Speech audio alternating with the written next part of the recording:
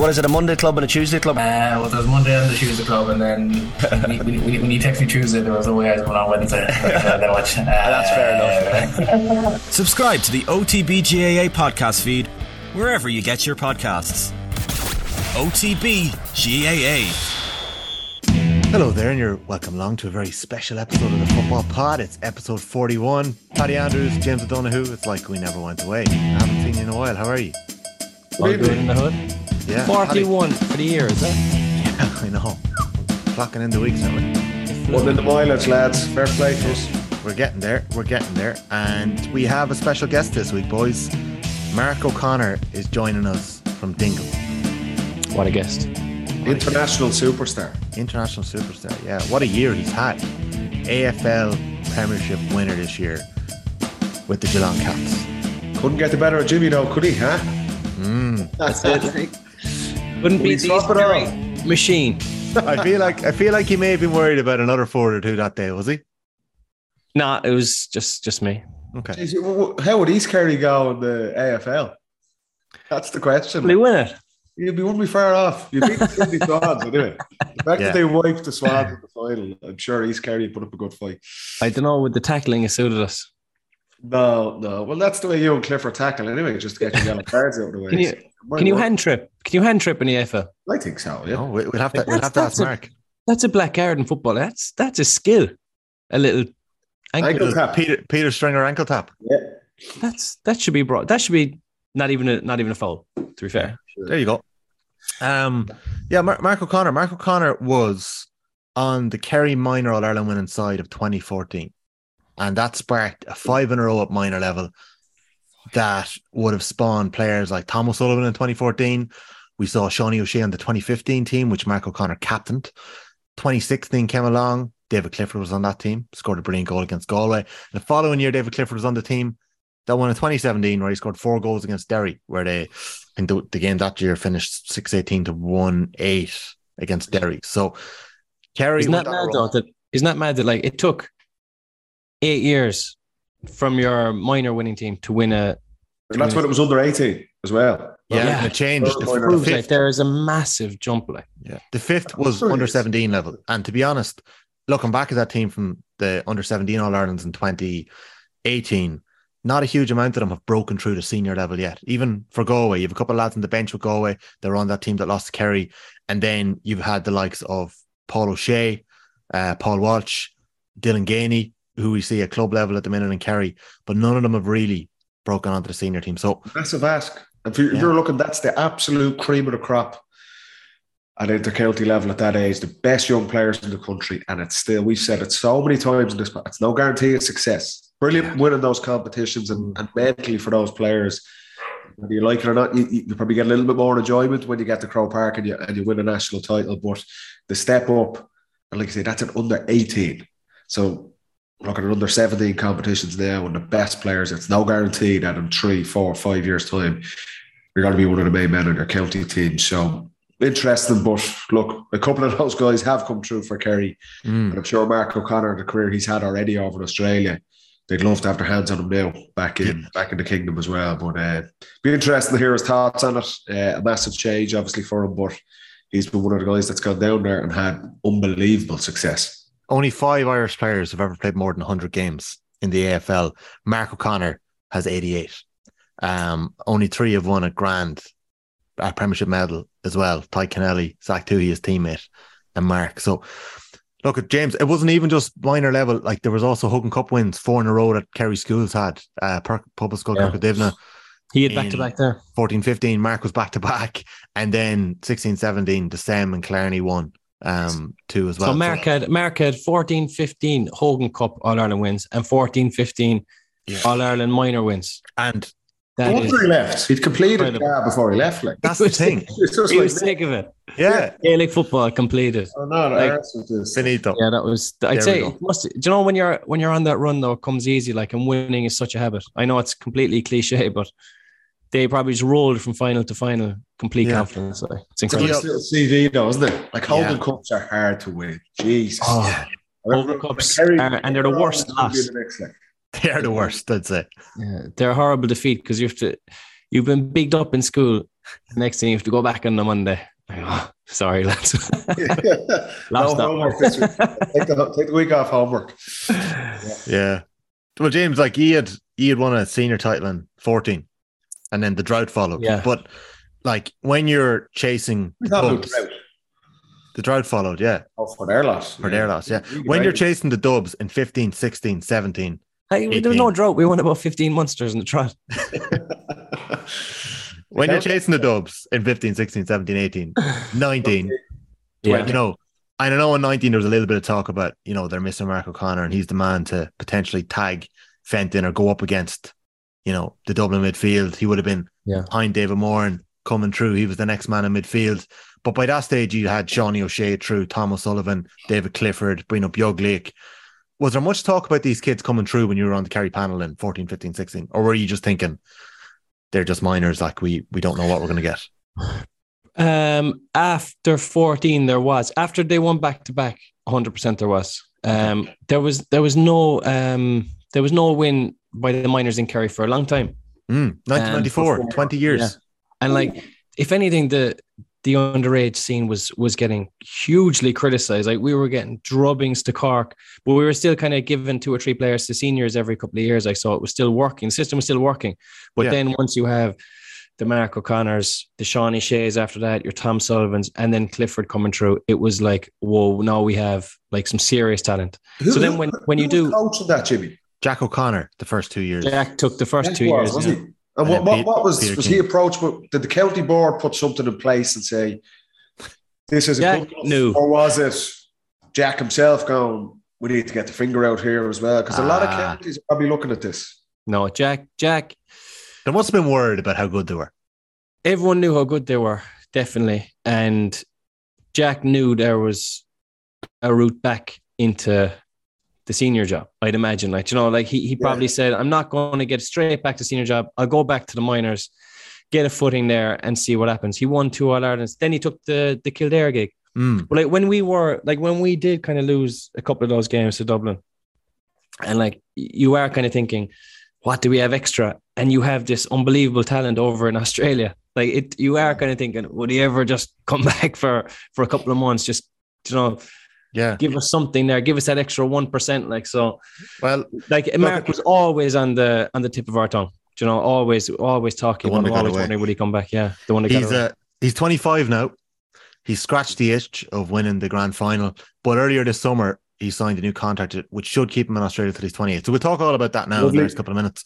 One of the biggest stipulations in his contract seems to be that he's actually allowed to play with Dingle when he comes home.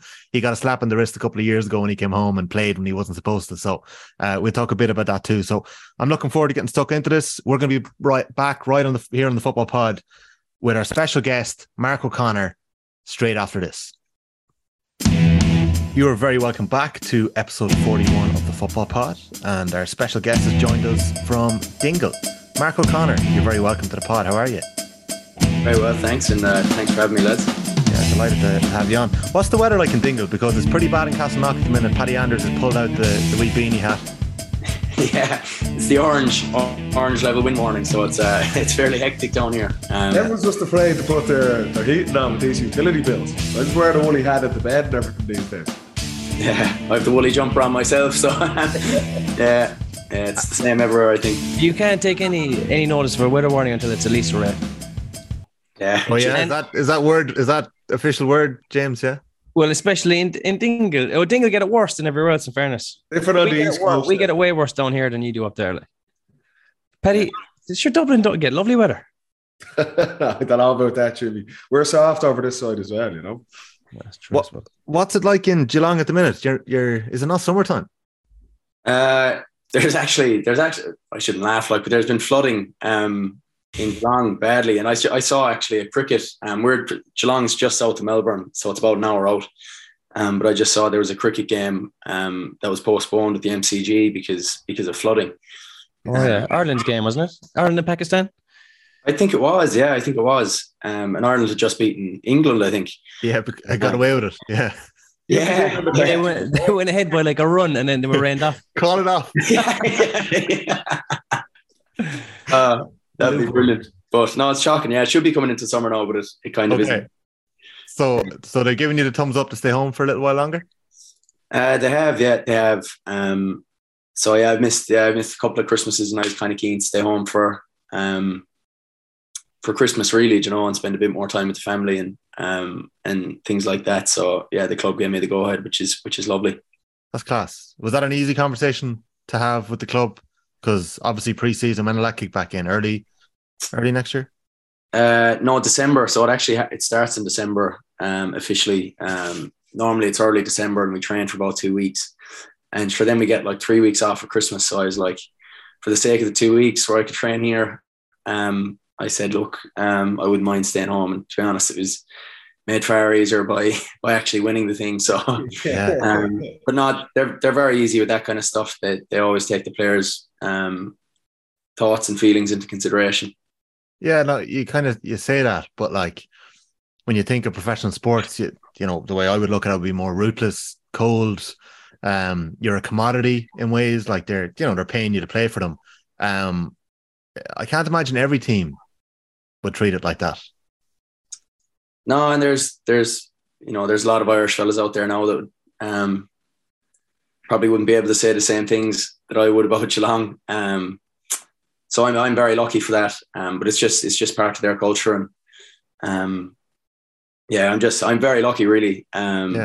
With the people that I'd be dealing with, because they understand the person well. They know I'm not someone who run away and come back, after getting the 2 weeks off to come back heavy, or things like that. So they take that kind of thing into account. But to be honest, I was going to say, do they have the calipers out as soon as you go back? They do, but yeah, they get them straight out. So we have to be cautious of that too.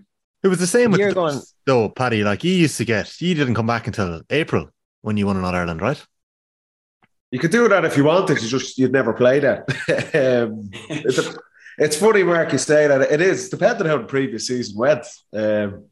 We'd be flexible enough with Jim. We would have been as well to kind of come back in January. And if you'd gone well the previous year, you might have a couple of extra weeks leeway. If you hadn't, you didn't.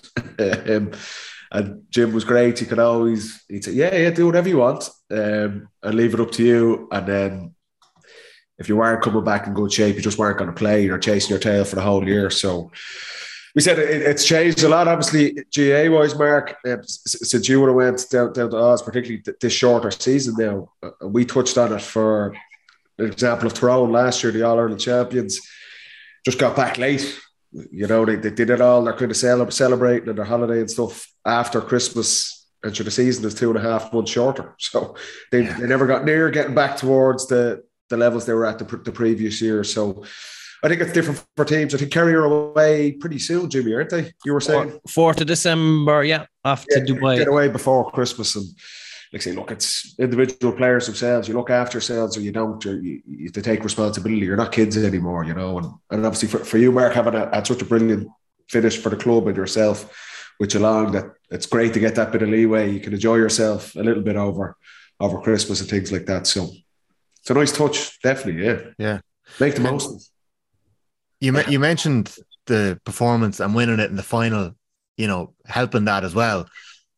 I read a piece that you'd done afterwards, I think it was in the 42, and you spoke about the team being in a bit of a flow state in that game.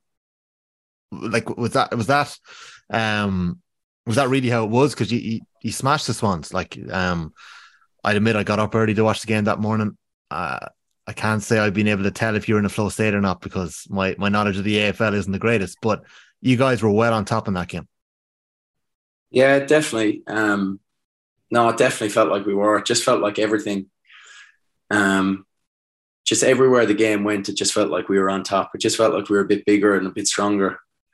Even though the Swans have been unbelievable all year. So it was just, it just felt like it was all going right. And it's the best day of the year for it to feel like that. So by the time, I suppose, at 3/4 time, we were kind of looking at each other as if, I'd say we have it won by this stage. It's clicked like. It's clicked like, and it was kind of like, some people afterwards are kind of saying like, oh, geez, but you probably would have preferred to win it like when it's closer. And I'm just like, Jesus, I don't know, like, because we had enough time to kind of soak it in and and just like, I suppose be completely present and just enjoy it, where you're not like fully, engaged or stressed too much in that last quarter. It was an amazing thing. What was the reaction like after, Mark? Was it a case of, because it was such a dominant victory and a margin of victory, and like I say, it is rare enough in the biggest day of the year that you get such a comfortable victory. I'm sure it wasn't comfortable. You had to work very hard to do it. But was it a case, the reaction that kind of Sydney had underperformed a little bit, or you guys had literally just, like you say, you got into that, everyone was present, everyone's on the same page, and it was your best performance of the year? It was probably a bit of both, or what was the reaction afterwards? Yeah, we didn't really care, to be honest. It was just, like, it was finally we gotten over the line after, because when you make finals consecutively and go out in kind of similar fashion, and having lost the last one, we just didn't care how it went, as long as we got over the line. And yeah, it was unreal, really, and it was gas, like, because obviously, like, Australia's so far away from home, but my brother flew over for it, and anyway, we were doing, the whatever formalities were there. There's like a lap and whatever else that you have to do with the team, and we're just trying to soak it all in. And by the time I got around the lap, my brother was out in the field, so it's unreal. Yeah, so it's a few of my mates, they're actually from home. They came out onto the field, so that was just gas to see. That's like a county final when you hop the fence to get in. That's brilliant. It was. My security around the place. Yeah. Everyone's running after them, like. Yeah, it was just gas. I don't know. Yeah, it was. That was certainly a good memory. But no, in terms of performance, it was definitely pleasing to perform in the biggest day. Like, that's always going to be pleasing. But in terms of how we actually got over the line, it just didn't really matter. Like, and for yourselves that day, and we might get into the breakdown of your role in Australia and what sort of a player you are. Like, I think you smashed into a tackle in the first 15, 20 seconds. But in the build-up to that game, am I right in saying that you were on the injury reserve list? One of your teammates, unfortunately, got injured. You're next in line, so you're in. I know you had started a lot of games at the start of the season, but what was your own prep like going in? What's it like preparing for a game 2-3 weeks out? You're not sure whether you're going to be in or not. Is it different than how we prepare for a game back home? Yeah, definitely. It's strange being on the border, because I definitely was in the borderline in the end, because I just wasn't playing that well, to be honest. And I kind of knew that even through the start of the year when I was playing those games. I was kind of like, geez, I'm not actually playing very well here. And that was fine, like, whatever. And is that an internal thing? Sorry to cut across you, or are your coaches and teammates pointing that out to you, or is that just how you felt? No, they weren't. They actually weren't. But I certainly felt that way. I knew that way, really. And I feel like, well, they mightn't have said it. I think they were just waiting for me to click into gear, but I just wasn't like clicking back to how I felt like I could play. But yeah, coming into the final, it's funny. I'd say it was around, I don't know what round it was. It was towards the end of the year anyway. I got, we were doing this thing where, like, because we have depth, we were doing, we were giving certain fellas a rest, like every week. But I kind of felt like when my rest came, like, that it wasn't like they said it was a rest, like, but I was like, I'm dropped here, like, management. We've all been there, Mark. Don't worry. Yeah. And I knew, like, I was going to just take a couple of days off. Yeah. And like, even though like other fellas had gotten legitimate rests, like, but by the time it came to me, I was kind of like, I genuinely think this is like, I don't think I deserve to be playing, like, that kind of way. And then once that happened, like, I was kind of like, right, now I have to cop on, like, and it finally kind of felt like it dawned on me, and I kind of felt I was still the medical sub, so I still ended up playing. So the medical sub is basically, if someone gets injured, you're allowed to come on, and you have only one medical sub. So I was still the medical sub, and I still ended up playing, and then I ended up playing the next week. But I started to feel really good about how I was playing then, which is a weird thing, which was a terrible, like, I didn't feel like I could go to I could have went to the coaches and said, look, I'm flying now and blah, blah, blah. But it's just not, you'd rather do it out on the pitch kind of thing. Yeah. So I never wanted to be the one to go in to the coach and say, all right, I actually feel good now, like put me back in. Even though that's definitely how I was feeling. I just felt like I turned the corner. And I was feeling really good. But even, I don't know what game it was then. I played in each of the finals. And then it came to the prelim and I was the medical sub. Again, like, so the medical subs are very likely to play, but like just in a less minutes kind of thing, because someone nearly always gets injured. And anyway, I came in and I felt really good and I was playing really well. I was like, oh, like this could go fine. But then obviously Max got injured in the same game, Max Holmes, and he's had an unbelievable year. But he was holding his hamstring and I was like, right, that's not a good look for someone to be playing next week if they're holding their hamstring. I'm like, right, I'll be in kind of thing. Yeah. But even you're good for your teammate, obviously, that he's injured, just for the record. But yeah. Well, it actually is legitimate. Never like seeing anyone injured, but yeah, it is cliched in terms of, you know, you kind of have to say that, but it genuinely is very mixed. Because he's young as well. Max is a lot younger than me. He's 20, I'd say he's 20, like 2021. Wow. He had such a good year. And the thing about it over here is that if you're not playing in grand final day, you don't get a medal. Jeez. So that's like if you don't get game time. If you're not in the 23 players that togs off on game day, you don't get a medal. And that is harsh. Yeah, that's why it's mixed. Like, because you know, like you could play 24 games and the 25th game is the grand final and you're not getting a medal. So it's like it's very ruthless in that sense. But in the build up, yeah, I kind of felt like I was going to play, but then it was touch and go because it wasn't his hamstring. It was more his nerve or something, which I wasn't fully over, but he was testing away and apparently looking really good. So then I was on the, you know, I could have been medical sub again. So I was like, I still probably would have played in some capacity, but I'd obviously rather the full game. So it was the night before, yeah, they told me, they said, yeah, look, you'll be in for the full game. I was like, perfect. And were the boys already on the way over by that stage? Obviously they were, like, because they wouldn't have made it in time. Well, I actually met my brother about an hour later to give him the tickets and the whatever else, the passes to get into the rooms and stuff. So, yeah, I just told him there and he was delighted, obviously. Class. And yeah, and then it worked out well. Do you know when you're saying, right, that you weren't going well, or you say you weren't going as well as you could have, and then you suddenly kind of clicked into gear, like what attributes did you not bring to not be going well? Do you know, like in football, you're saying, even if you catch 2 or 3 kickouts to get yourself into a game, or you might kick a point and you're back in the flow of it, then like what happens in AFL that makes you suddenly go, right, I'm on it? Yeah, well, I just wasn't bringing much intensity, to be honest. Like, and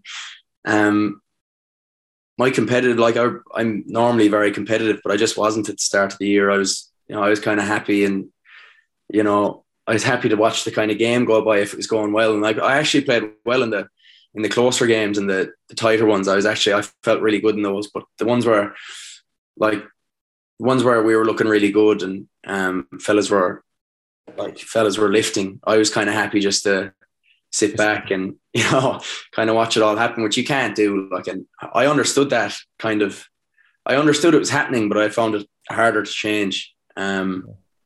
Even after understanding it was happening, I do remember coming off at one stage in one of the games earlier in the year, and it was going really, like, the game was going really well. And normally, like, fellas are dying to get back on because stats are a huge thing in Australia. Like, they're massive. So fellas like to get their stats, in terms of touches and things like that. But I was like, that kind of stuff just didn't bother me in the slightest, which is funny laughing back now because of how it worked out. But like, if you don't take pride in your own performance, like, you're just not going, it's just never going to go well. Yeah. And when it clicked, like, do you know what it was that clicked?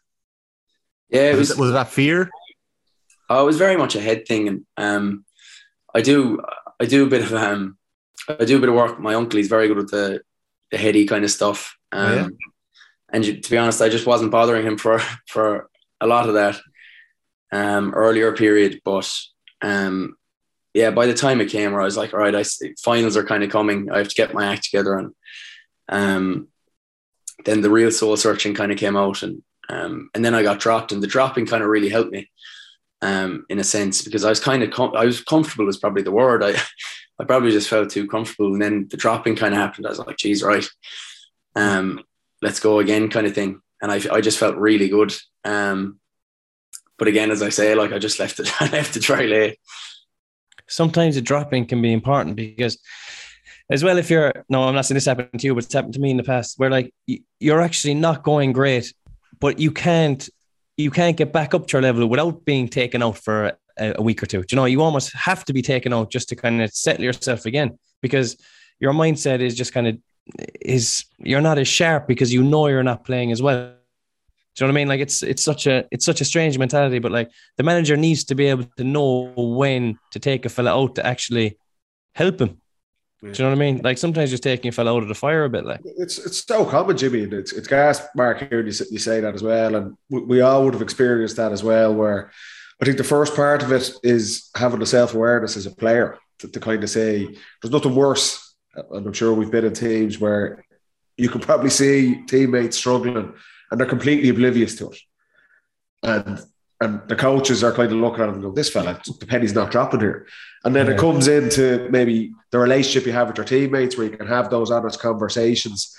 Or, as you're saying, the environment with Geelong where there's a positive relationship with coaches and things like that. Or someone like having your uncle where you can have a chat with someone around that. And you need that moment to go, shit, it dawns on you. And it takes you out of your comfort zone. We used to always have a thing that the worst place you could be in elite sports, whether it's AFL or Gaelic football or any sport, is your comfort zone. You know, if you're there, it's the biggest enemy to success in elite sports. So it's funny for you to have that awareness yourself, and then get maybe a kick in the hole off the coaches to get dropped. And like I say, we've all been there ourselves as well. But it gives you that focus again and energy, and for you to be able to turn it around. I think that's a brilliant story that maybe not a lot of people would know, you know? Yeah. Do you know what we did one time? We had we were all in the comfort zone with Kerry. And which year? Every year for those 6 years you were. But Fitzmaurice brought in this sports psychologist, and we had to all write down, I think it was one good thing about everyone else on the panel and two bad things. Oh, lads. So you're getting 60 bad things. Anonymous. 40 fellas. Huh? All anonymous. Anonymous. Yeah, completely anonymous. You're getting 60 insults into your inbox on a Wednesday morning. I could barely get out of bed. I'm absolutely depressed after. Give us the team. What were you getting? Don't you like? It's anonymous, but you know something. What were you getting back, James? Give us the team of your own. Don't break anyone else's thing. What were you getting Mine back? was like tackling, and some fella said I didn't pass the ball enough or something like that. I was like, fuck off. That's not true. you took it on board like that. It was positive. So yeah, who did you go in on? Who did you slate the most? Go on, give us a name. What year was this? I forget what year it was. It must have been 17 or 18. I'd imagine 17. I think. Who did you have a cut off like? I'd cut off nobody, sure. Sure. Come on, give someone a name. 5 years ago. I actually can't remember. I doubt I said anything bad, but it was actually hard. Sure, by the time you're on your 30th person, you don't give a shit what you're saying, really. And did it work? Gosh, we hated each other for about 6 months after. Sport psychology 101. Speaking about that, Mark, you could see it. Well, definitely you could see it in the aftermath when you're playing county championship, and all your teammates have flown over from Australia for a little tour of Ireland. I know they took in Portlaoise. They got to see a bit of Zach Tuohy's place, but they were down in Dingle too. You got the sense that there's a real family element to your squad in Geelong Cats. Yeah, absolutely. It's very funny seeing them over here, and there's a few Geelong jerseys like up in pubs and stuff here. So like anytime they'd look at me as if to say like, what's like kind of thing. It was funny, but it was. It's very. You spend so much, like it's like any environment. You spend so much time with fellas that you just get to know them inside and out, and I suppose now that we can travel and stuff, and there had been, Dingle had seen a few Geelong people over its time, pre-COVID even. So they probably relayed stories back, and then there was a massive group keen to get back this year. And yeah, they came to we played Crokes in the quarter final, and they all came to that, which was gas. So yeah, it was great to have them around. What was the general review? Yeah. What did they make of it? Like, what did they think of the football? They loved it. Yeah, they loved it. Didn't know half the rules. I got a pint. I kicked a pint, and they were telling everyone that night about how good my goal was. They kept calling it a goal. Everyone was looking at him as if to say, like, that I told them I kicked a goal, like. And I was like, lads, no, it's not, like. But they loved it. Yeah, they loved it. But even the small town kind of stuff when they came to Dingle, like, and everyone knowing each other, that was very foreign to them. And it was brilliant. Class. And there's been a lot of talk on this football pod over the last 5-6 weeks about Monday Club. James O'Donoghue, I don't even know if you experienced it after East Kerry won, after the slating you gave the South Kerry boys for going to the gym on the Monday in 2015. That was different. The season was over. Did you go to Monday Club this year? No. You didn't? Okay, that's fine. Well, that's because our Monday Club won't be until we're finished our season. Legion. People are waiting for it, Jimmy. Yeah, we lost know. a little bit of respect for you when I see you. What was the Monday Club like in Geelong? Yeah, the Monday Club was we do there's a tradition in basically every club that you Mad Monday they call it. Like that. I don't know, is it every club, but in Geelong anyway, everyone kind of dresses up as something. And some people put serious effort in, and then some people just find something the day before to put together. But yeah, the Monday Club was brilliant again this year. It's basically, you start at 11 o'clock and have breakfast together, and then off you go. You're straight about your day. Yeah, it was brilliant. I was watching some of the celebrations afterwards, and there was a YouTube video on the official Geelong page that said, "Too old, too slow, too good," and it was basically all the boys dressing up. Well, can you explain that to us? Like, why are you all dressing up as OAPs after you won the grand final on the Monday? Yeah, it was just because I think we are the oldest. We have the oldest panel in the AFL, and we have done for a few years. And that's always kind of Mark. That's the most experienced panel. The most experienced, yeah, that's right. That's right. And yeah, and that's always kind of been what I suppose critics have said has been wrong with our club, and why we haven't achieved as much success, I suppose. So yeah, when we did win, lucky we won. I hope they weren't going to do it had we lost, because it wouldn't look great. But yeah, once we won, it was fine. And yeah, sure, there was, I suppose, whoever was over 31 or 2 dressed up as an older person, or a very experienced in life person. And yeah, and then the rest of us just did whatever else. But yeah, there's a massive group of them. Did the media have a big impact on the group when you're in a professional environment?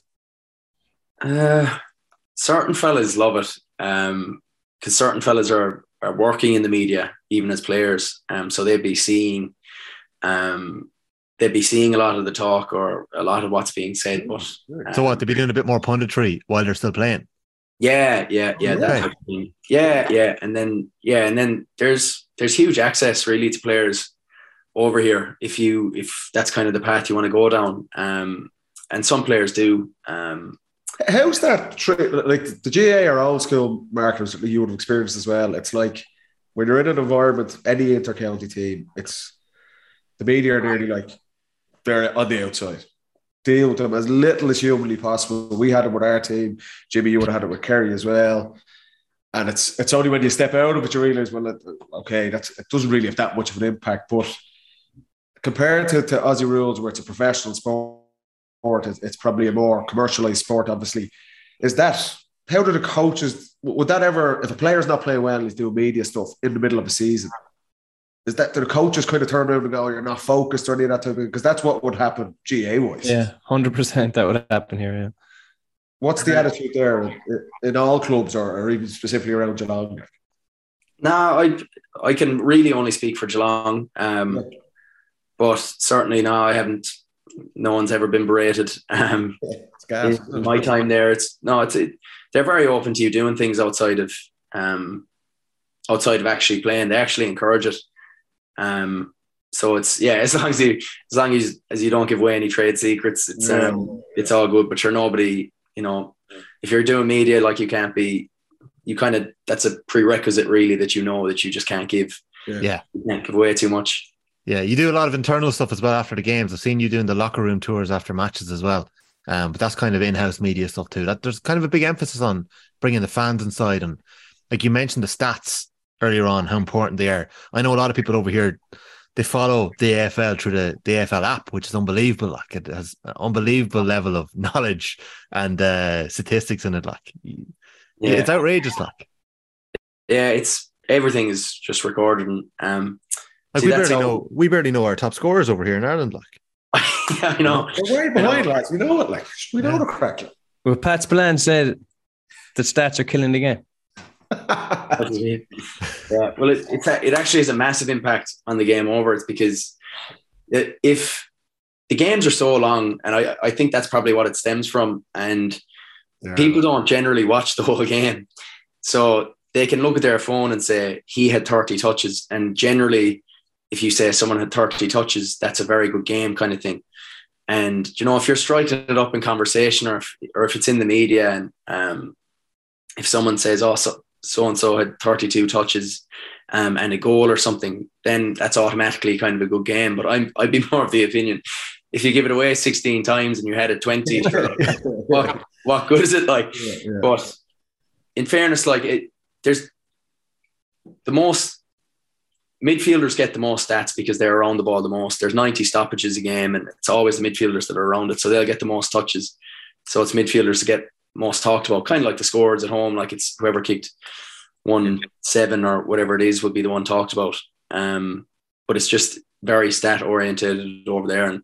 And what are your key metrics that you're looking at for yourself, or do you care about that? Well, it depends. So like if I was on one of their very good midfielders, my metrics would be how many times he actually touched the ball, or what impact he had, or how many meters gained. Things like that. Or, I basically, it is helpful in gauging impact in a lot of ways. But if you're on one of the best players, it's not necessarily about your stats. It's kind of more about negating him. Yeah. And that's been a lot of my role over the time, whether it's a forward or similar to a cornerback. Like, I didn't want to say it, Mark, but you're describing yourself as a cornerback there, and my heart sank. Yeah. Oh, man. But all we know is saying you have to do a man marking job. It is like, basically, it might be, or if you're playing on the wing and you're not necessarily playing in the best opponent, then you would probably look at your impact and how many times you touched it, or whatever it is, tackles, all that type of thing. And like, when you're growing up, right, as a kid, and are you 6'3", 6'4"? Yeah, 6'3", I'd say, yeah. 6'3", your midfield on teams growing up, you win Hogan Cup back-to-back, All-Ireland Minor back-to-back, you're captain at 15, you're in the middle, you're fetching high ball, you're kicking points. Like, there's a lot of elements to your game in Gaelic football like that. Do you get the same enjoyment out of being a stopper and a tackler and, dispossessions and chasing boys down? Do you get that same buzz from a match, or is it different to what it'd be like in Gaelic football when you're maybe fielding high ball or doing the bit more spectacular?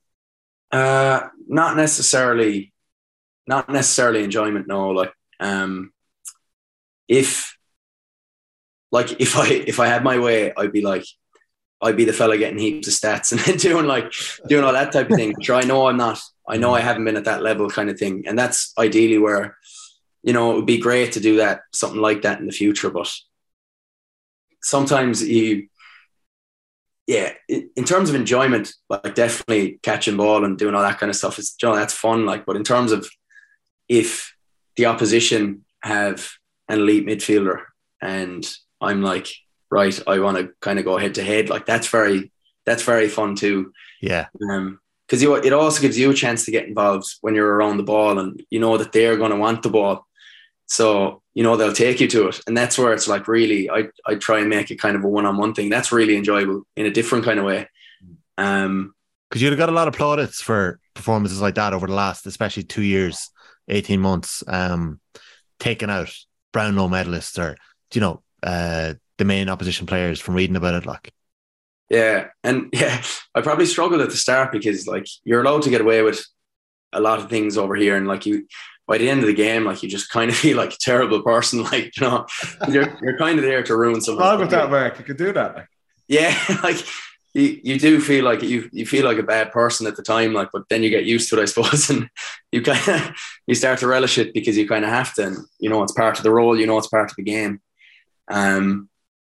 But yeah, it just roles always evolve, depending on what you can showcase. So has it changed you as a Gaelic footballer? Geez, as a Gaelic footballer, I don't know. I've only played the 2 games in the past 4 or 5 years, so it's definitely a different fitness, football. Just more obviously free flowing and very fast and all that type of thing. So that was a shock to the system, all right? But geez, like, yeah. No, were you sweeping against East Kerry? You had 6 in the back, didn't you? Yeah, I was mainly. I was kind of wing back coming back, and I probably didn't get forward as much as I would have liked.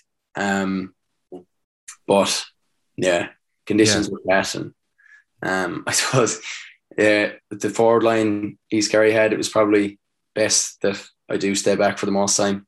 You were tagged with man marking James O'Donoghue obviously that day. I wasn't, fortunately. I was happy to stay clear of James that day. I was keeping an eye on you when you were going forward. I was the man to chase you. I was going, I'm using my legs to get back there now. Yeah, right. But like, do you play in the rain, like in Australia? I imagine like that the weather can be absolutely diabolical over there as well, would it? It can, yeah, and it can be fairly tropical up in Queensland and stuff. So even when it's not raining, it's very humid. So like the ball might genuinely be just as slippy as if it's in rain. So yeah, and it's like it's way worse than a Gaelic football when it's actually wet. It's like, it's very like a bar of soap. It's like, and then the odd shape of it as well probably doesn't help. But yeah, and you're not allowed to wear gloves unless you get them ticked off with the AFL. So you're not allowed to wear gloves. I was wondering why no one did. You're actually not allowed unless dispensation or something. Or I actually don't know why. I was wondering. You should bring over the Macassos. Remember the yellow gloves, black spots. Brand ambassador. They were like, "What is he wearing?" James kicked off. You talk about media controversies. A major controversy earlier this summer where he slated a load of the Cork boys for wearing gloves on a sunny day. I would never slate it. I thought you were slating. It was a hashtag Glovegate. It was a vendetta. Wearing gloves on a dry day. Mark, could I ask? We were only chatting before you came on. There was an unbelievable period of which you were a key part of, an under-8 success for Kerry. There was 4 Hogan Cups between yourselves and the same, 5 All-Ireland minors in a row, and we're saying that Kerry probably didn't have that sustained under-8 success. There was always a couple of players coming through, but you were right in the middle of that, a key component, captain, winning All-Irelands with the school and with the county. And we could even see it in Dublin. It was like, Jesus, there's going to be some players coming through for Kerry in the next 2 or 3 years. And there was a sense all around the country because it was so dominant. Was that a hard thing for you to then step away from that? Like, okay, I get it's an amazing opportunity to be a professional athlete, but that group you would have been a part of with your school and the county team and being a captain in it as well, was that emotionally really a massive decision for you, for your family, or how difficult was that, or was it easier just to say I couldn't turn down an opportunity like that? It was easy at the time because I had a very short-term view in the whole thing. I remember sitting in the Hogan watching the semi-final that year, where the press happened, and we pressed in Dublin's kick out, and it was almost like a kind of 16. That would have been 2016, yeah. Yeah, 2 goals. Yeah, it was almost like a revolutionary kind of thing, and press. 5 minutes. Mark, they were cracked at that stage. Who won? Who won that game? Goff won it. But I just remember thinking that's where my future kind of was. And then because my knees were just no good, I kind of saw the Australian opportunity as a way to basically get a pre-season under my belt and learn a lot about my body and how a professional environment worked, while also getting my knees right. And then I was like, right, I could go home after that. Right. And I'd still be there in time for a championship. Were you thinking that? Really? Yeah, I was. And I actually told the club that in the meantime. I'll be heading away here in a couple of weeks. I only told them in the past year and a half, and they found it very funny. But no, I was thinking that. I was just thinking how much I'd actually get out of it in terms of just learning about professional environment, fixing my body, getting fitter, and then everyone taught me how tough pre-season was, and I was like, geez, I might as well do a pre-season to gain that experience too. And then I was like, I'll flake away after that. But by the time the first game came, I was like, I might as well try and play a few games. And then I played a few games in the twos kind of thing. And then I got my debut fairly early. And then I was like, geez, I might. And then I got dropped the week after. Because I didn't even know like what was happening, to be honest. It was so fresh. I didn't know if I was playing well or playing poor. And then I was like, geez, I wouldn't mind trying to get a regular spot in this team now. And then it just their steps kept coming in the way. Every couple of weeks, short-term view every couple of weeks. Probably because like you're young guys going over there. People are going over 18, 19 years of age. And really, if you go over going over for 3 or 4 years, it's so long-term. It's such a massive commitment. That can really put people off. I remember like obviously Kieran Kilkenny be a very good friend of mine, and he probably went with that mentality as well, Mark. And he did come home after 5 or 6 because he probably had the idea, I'm actually going to be over here for 3 or 4 years. And it just seems such a commitment at such a young age that you're approached nearly in a way. It's just small steps. Took the pressure off, you're taking the pressure off you and your family and stuff. That's an interest because we've had a couple of people on who have done it, Conor McKenna, obviously, and Ray Canal and guys like that as well. But I don't think anyone's had the honesty, I suppose, of making the decision like that. And look how it's turned out for you. You're one of the longest serving guys there now. So incredible, yeah. But tell me this, Mark. Like in 16, say, when you were playing football and your knees were almost at an all-time low point, right? Or maybe 15, 16. To then go into a pre-season in Australia where, as you say, it's traditionally absolutely gruesome. Like, how do you go from kind of, like, what did they do to you over there to allow you to do that after coming from such a period of pain in your knees? Like, yeah, initially when I went over for 2 weeks to do a combine and test and things like that, my knees were actually so bad that I couldn't do most of the events. And I had said that, and then I went to different clubs and said, look, I can't do much trialing, to be honest, because of how limited my knees actually were. It could flare up like that in one turn,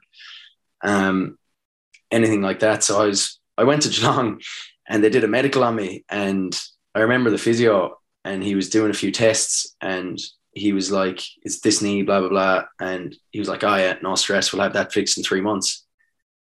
And I kind of looked at him, I was like, how do you mean? Like, and he was like, like you'll train, we'll build up your training and you'll be perfect in 3 months' time, kind of thing. I was like, I kind of laughed. I was like, yeah, good man, kind of thing. And he was like, go on away out now and train or whatever. And I did. And I went away and I was like, Jesus.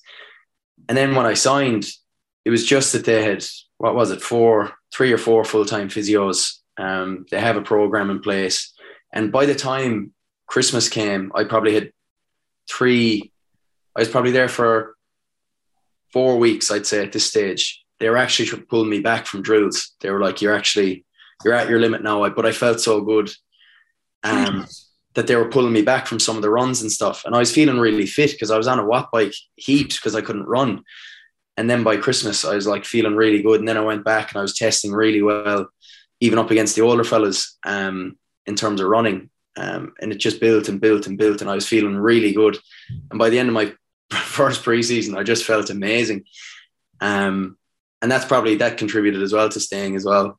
Just that difference, Mark, with just the quality of physio and the full time kind of attention that you're getting, that you just don't, you're not going to be able to get that in GAA. That's with all the will in the world, whether it's with Kerry, whether it's with Dingle, with any county team, and there's some great medical teams there. It's just the time, I suppose, that you're just not going to get that you do in a professional environment that got you through. Like, yeah, and it wasn't necessarily the quality, because as you know, James, like Jorkeen at the time was working on me night and day. Like, he was trying to do everything he could, but he also had to look after. How many clients outside of Kerry would he have had, James? Like, he would have had heaps of people to look after, and he couldn't have done any more for me. And like, I was obviously grateful for that, but once the opportunity came where it would just be full time focusing on one thing, it just kind of was like, it just made sense. Yeah. So like, was it lifting weights, or was it like band work, or was it hands-on treatment and rubs? Like, what was it that took you out of pain even? It was a combination of all of it. It was strengthening first, and then slowly, like really slowly, introducing running and different types of running. And it was really, it's like any injury that I've had, that with how they've dealt with it, it's kind of like attacking it from different angles, and different treatments has always kind of helped. But certainly the building up of strength, that was part of it. And then it was the constant monitoring as well. How are you feeling now? Like, how are you feeling today? What's it feel like coming in? All that kind of stuff. And like, they changed the program on a day-to-day basis, depending on how I'm feeling. Wow. And it was just really specific and monitored. Well, I have picked up something there. Stephen O'Neill was retired, right? And he said that he hit the watt bike. And Mark, you put down a winter on the watt bike, and you came back, and look at the career you've had. Lads, the watt bike, knee injuries, boom. Jimmy, you're getting a bike for Christmas. You're going back to Kerry next summer. You're calling Jack. You're calling Jack in February. Actually, so I don't think Stephen O'Neill's actually a watt bike. I think it was some old mountain bike. Rally Max. Someone to get Jimmy a Rally Max to get back to the Kerry team for next year. Oh, that's all right. Zipping around Clardy. But it's interesting you say about the physios, because I remember when I was picking up a lot of knocks, and I was strapping my 2 shoulders and my 2 ankles, right? Shoulder strapping was taking like 12 or 13 minutes per shoulder, right? So that's 25 minutes on my shoulders, right? There'd be a queue out the door, and next thing I'd have my second shoulder strapped, and I go, hang on, I have the 2 ankles to do now as well. None of the other lads get a look in. We had this with Bastic in our place. Bastic was playing, he was fucking 40 at the time of his final season. And it'd be 45 minutes on the and we're like, what? Everyone needs to get something done. And he's lying there. He's like a mummy going out of that. Like, Jesus Christ. Oh, it is demoralising. Mark, that year before you left, reading back in it, like you're captain in 15 for that second minor All-Ireland in a row. You're man of the match. I'm reading that you actually struggled to go down the stairs after that game. The knees are that bad. In 16, you're straight onto the Kerry under-21 panel. Am I right in saying that you only played the Munster final that year, or the game against Cork that year? Were you struggling with injury up to that? And then Cork beat you in 21s. Fitzmaurice called you in. Did he call you into the Kerry panel? You were on a matchday panel for a Clare game in the Munster semi-final. And in the report that day, it says that, did you break down in the warm-up? Yeah, I did. My knee, it was literally the kicking. I'd say it was the kicking in the start, where you're kicking with a partner about 20 meters apart, and whatever way I loaded my leg, my knee just ballooned, and I looked down, and it was just full of liquid, and that was kind of my day done. I kind of whispered it to Jorkeen, who was the physio at the time, just to see if there was anything he could do before I say anything. But it was just it was just banjacks. So you were kind of bouncing from. You must have felt a little lost then, were you? I felt what? Sorry? You must have felt a little lost in those years with the knee before you went to Australia. Yeah, I was just it was debilitating, really. But I didn't really help myself either. I never stopped playing with whatever team I could play with. It was actually, I was in UCC at the time. Actually, they probably felt a bit let down by having me there, because I didn't really play with them that much. Because I genuinely couldn't. Like, it was just, it's not that I didn't want to or anything. I just couldn't. move very well. And then I tried all these different strappings and stuff, and that was probably, I was with the Kerry panel that year, and I was really trying to get back for a Dublin game, as unrealistic as it would be to make a debut in that type of environment. But I was really hell-bent on doing something like that. And when that came, and it was obviously an upsetting end, I was there. By that stage, I was kind of like, I didn't really know what to do from there. Yeah. But it's so common. We the best young players, like in your position, Mark, that they're being pulled to play schools, club, inter-county. They're going in playing Sigerson. We've spoke about it on this podcast. Guys are getting injuries and stuff like that. And it's so difficult for young guys at 18, 19, 20 years of age being dragged to 5 or 6 different teams. And look, they're the best players. So every coach wants them in there. And it is an issue. And exactly like your situation there, with guys are getting injuries, and there's nothing worse. There's nothing worse as a player when you can't play games. You feel like I'm letting my teammates down for my club or my school or my college or whatever it is. And it's still a massive issue in GAA. And it's like hearing it from the horse's mouth, really, with yourself, the situation you went through. And that's probably 5 years ago. And it hasn't changed really, has it, lads, from what we've seen even this year with some of the young players with Sigerson and things like that. So it's just something that is front and centre for GAA that they need to find a balance, because it's all too common, the situation you're talking about. Yeah. Did the minor change up help? Yeah, like it's hard to know if that's helped. And now there's a debate raging at the minute to bring it back to minors.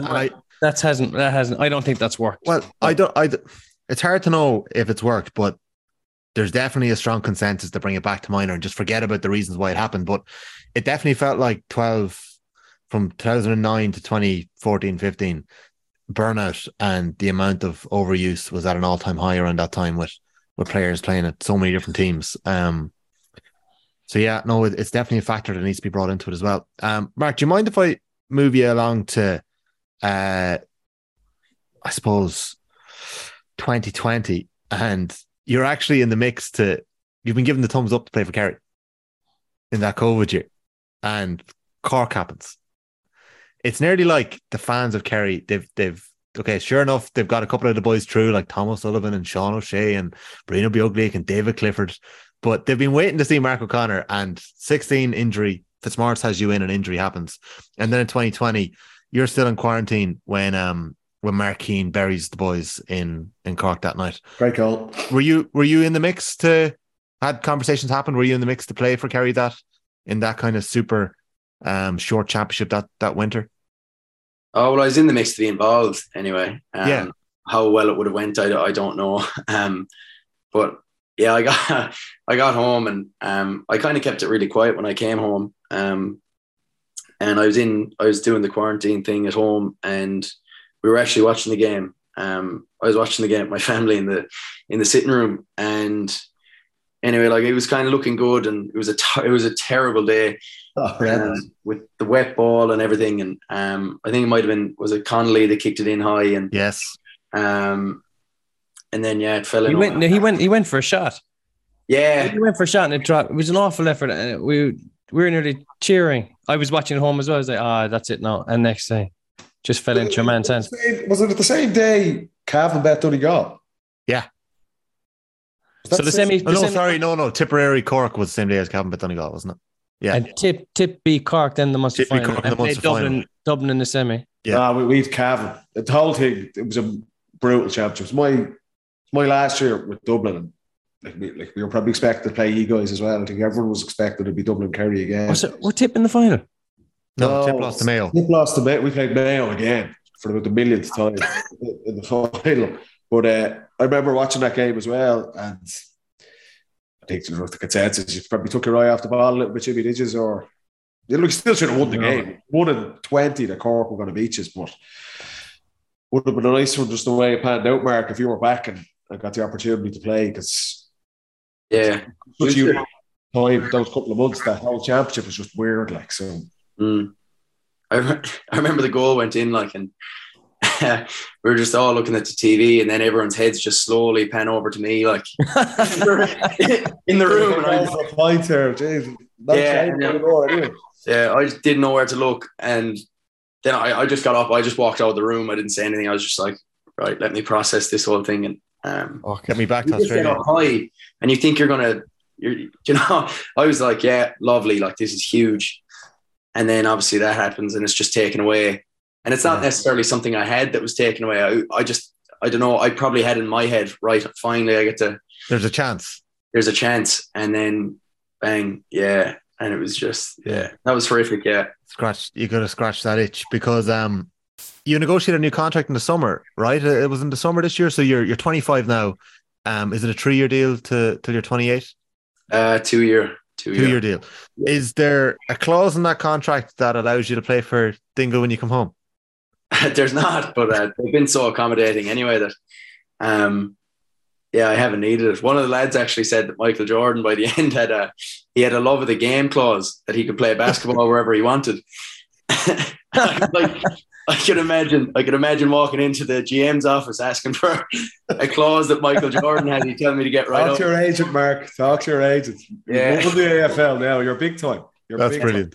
It probably shows your progression over there and how they view you. That, like, I know you were young when it happened, but you got a bit of a slap in the wrist from playing a couple of years ago when you were young. That was all ironed out, and now, like, this year you've won the grand final. All the boys are over watching you play, and it's come real full circle.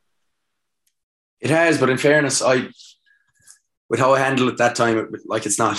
I probably went for the don't ask for permission, ask for forgiveness approach, because it was just so quick. I flew in on a Wednesday. Love that approach. Yeah, I'm a fan of that approach, I must say. Easier to ask for forgiveness, 100%. Yeah, I like that one. Well, I actually had no choice because it was so short term. I flew in the Wednesday night. The lads were training. I went straight up to training just to see the lads and kind of knock about. And then, like, a day or two later, the lads were like, "Oh, do you think there's a chance?" Like, and I was like, "Jesus, yeah, like I'll play," kind of thing. And sure, that would have been the middle of the night for Geelong anyway. So they're but they're the lads that you grew up with. Like, they're the lads from the club saying this to you. They're really pulling at the heartstrings. Exactly. And I did a very poor job of explaining what it actually meant to me. And sure, they wouldn't have had a clue. Like, they wouldn't, they're probably like, it's something you don't get paid for. And it's like, like, it's your local club, like, whatever kind of thing. But they didn't at the time understand, like, who's involved and what it actually means to community, to family, and to everyone else. And I did a very poor job, in fairness, of actually explaining that. And I actually did a very poor job of understanding that, as a professional with a contract, you can't actually do that type of thing. And they actually had one of their recruits over at the time, and he was actually at the game the next week. And I feel terrible to this day, but I just gave him nothing. Like, I didn't play after that. And that was a quarter final, and they beat East Kerry in the semi, and we went down to Crokes by a point, I think it was, in the final. And that ate at me then for. Was that the year that was? You would have been playing in that final then? Yeah. Oh my God, that is a fucking sickener. So that is a sickener, yeah. And that was probably as close as I was to staying home. Jesus, that's mad. Really? That kind of emotions of those couple of weeks? Oh, that was, it was just an emotional roller coaster. Like, and as I say, my body was feeling amazing, and I hadn't actually played football in years where my body was playing amazing, or where it was feeling amazing, and I wanted to see how it went when I actually feel good. And I was feeling really good, and then that happened, and it wasn't ideal. Jesus. So we can put it on the record that there's no love of the game clause. There's just a love of the game understanding. That's exactly it. Okay, that sounds good. There was a lucky coincidence when you moved over as a kid, as well as going with the work that it did in your knee and how the short-term view on how you'd approach things in Australia helped you. Zach Toohey joined in the same off-season, didn't he? Yeah, he did. How much of an impact did that have, having someone like that who had, and I know you would have had Tig Kennelly and you would have had maybe Tommy Walsh. I don't know if you spoke to Tommy much about his experience, but there were people around you that you could speak to. But having Zach Toohey as a teammate over the last couple of years, how much has that helped you? Oh, massively. And I say it often, even if he wasn't in the same team or wasn't as good to me as he was, it would have been an inspiration anyway because of what he's actually done in the game. So just having him at the club has been brilliant. And he actually called on to Dingle there a few weeks ago as well. So that was great. And he's done something really special over there. And I suppose it would probably take an Irish person to go out and actually see the game and go to a few games to understand what he's actually done. It's pretty special. But yeah, for me, I just got pox lucky, to be honest. When you say what he's done and the standing that is held in, like, you've played 88 games, I think, in AFL. Only 5 Irish recruits have ever played over 100. We know that yourself, Zach, and Ty Kennelly have, premiership medals. Pierce Hanley's obviously a player that's gone over there and made a massive name for himself. Where is Zach standing over there in the game? He's not just a great Irish player. No, he's not. He's not. I'd say the percentage that have actually played 250 games would be, to be honest, I'd only be guessing, but I'd say it'd be about 1 in 20, maybe 5% or so. And then get people who've played 250 games and have a premiership medals even less. So, that would probably, the stats will probably bring stats back into it for that type of one. Did he come home? He's Portlaoise, isn't he? He played a couple of county championships, I think, did he? He did. He was telling me the last day he has 8 county championship medals. Yeah, they're very late noughties into the early Portlaoise were flying it. Yeah, they had a great team. Kerry and those guys. He would have played a few of them. Yeah, he came home and played county championship nearly every year. He did before, but it was gas. He was actually, when he came down for the game against East Kerry actually. And he stayed in Dingo that night, and he was there. The lads were chatting to him anyway. They're gutted, obviously, And then he was there. Yeah, well done, lads. I have 8 county championships. They almost only a leash, though, Mark. They're only leash medals. Yeah.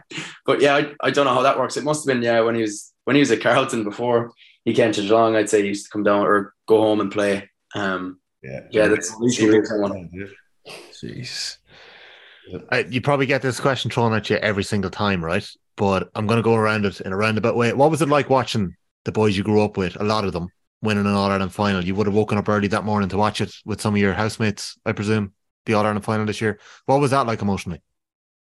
Yeah, it was just very, very mixed. I was like a fan in one way, and then I was like a friend. I was obviously friends with heaps of lads. And then, I just felt like, I suppose opportunity cost often comes into it when you leave somewhere and do something else. So the opportunity cost factors kind of came into it, and so it was kind of all of that into a bit of a cocktail. And it was 2 a.m, so I was wrecked tired. We got no sleep that night. But the overarching feeling was definitely delight for the lads, and especially like my club mates.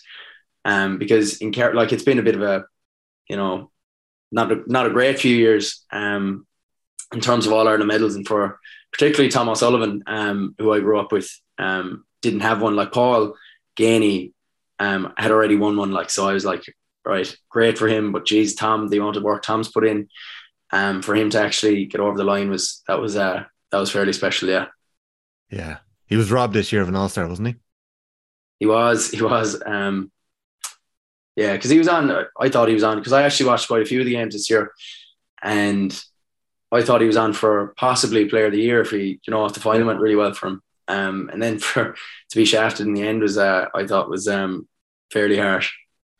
Yeah, I think we were on the same page there. But Tom won't lose any sleep over that either. He got the biggest prize. He'd be delighted. He's a top lad, isn't he, Tom? He's a serious operator as well. He is. But yeah, to actually get the All-Ireland medal now, it's almost like the relief that, right, the first one's out of the way, I have one, and now I can drive on again. Yeah. If you had to take one footballer to Geelong, who would you take? Jeez. I better not pick a Kerry man. Yeah, don't pick Kerry. No, feel free to. Yeah. Bring Clifford over with you for a couple of years. Yeah. Well, like, yeah, Jesus, Clifford, he'd succeed anywhere. I playing with Shawnee growing up,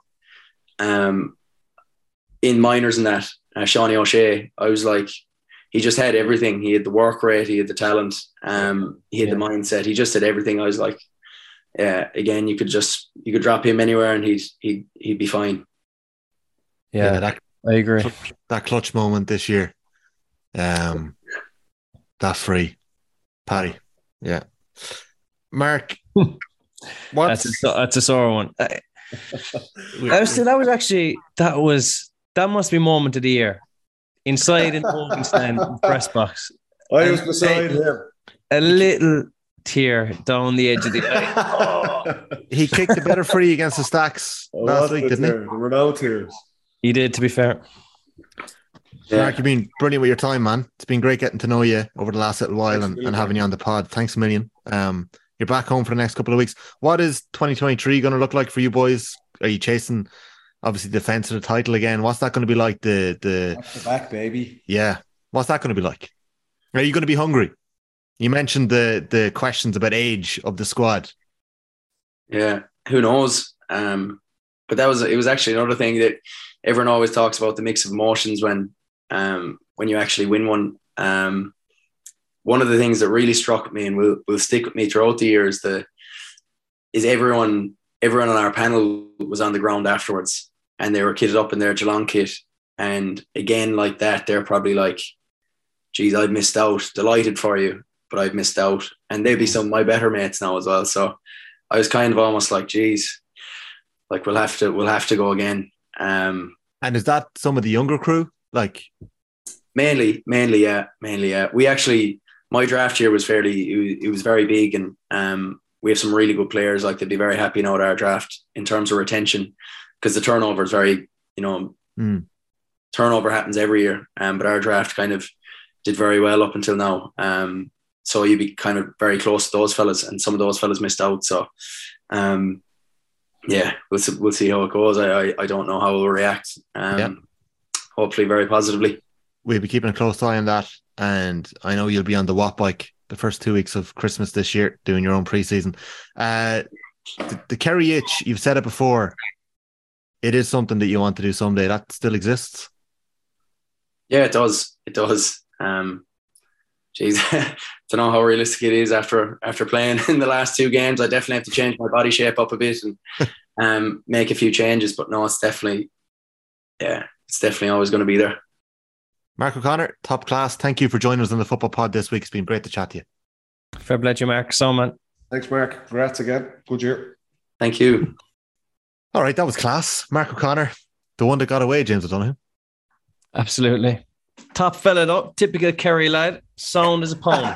Most importantly. Class. Wow. Yeah, he's so grounded, isn't he? Oh, it's unbelievable just talking to him.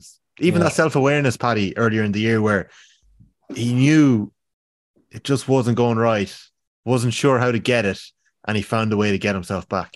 Best players have that. I'm telling you, they don't need someone giving them coaches getting on their back and stuff. You know yourself if you're not operating at your best, and for him to have a little nudge off the coaches getting his rest and reaching out to his uncle and having a chat about it. It's for he's a young guy. Like I know he's had a brilliant career in Australia already, coming up to 100 games and winning the Premiership, but he's 25. They have that awareness to do that. It's a brilliant story. I think we could see it. Like, I'm a dub. What you're looking there, you see himself and Zach too, the success they had. You just love seeing Irish guys going down there and doing so well. And look, I think you get a sense he'll play for Kerry one day. It's probably going to be a bit further down the road than Kerry supporters would like.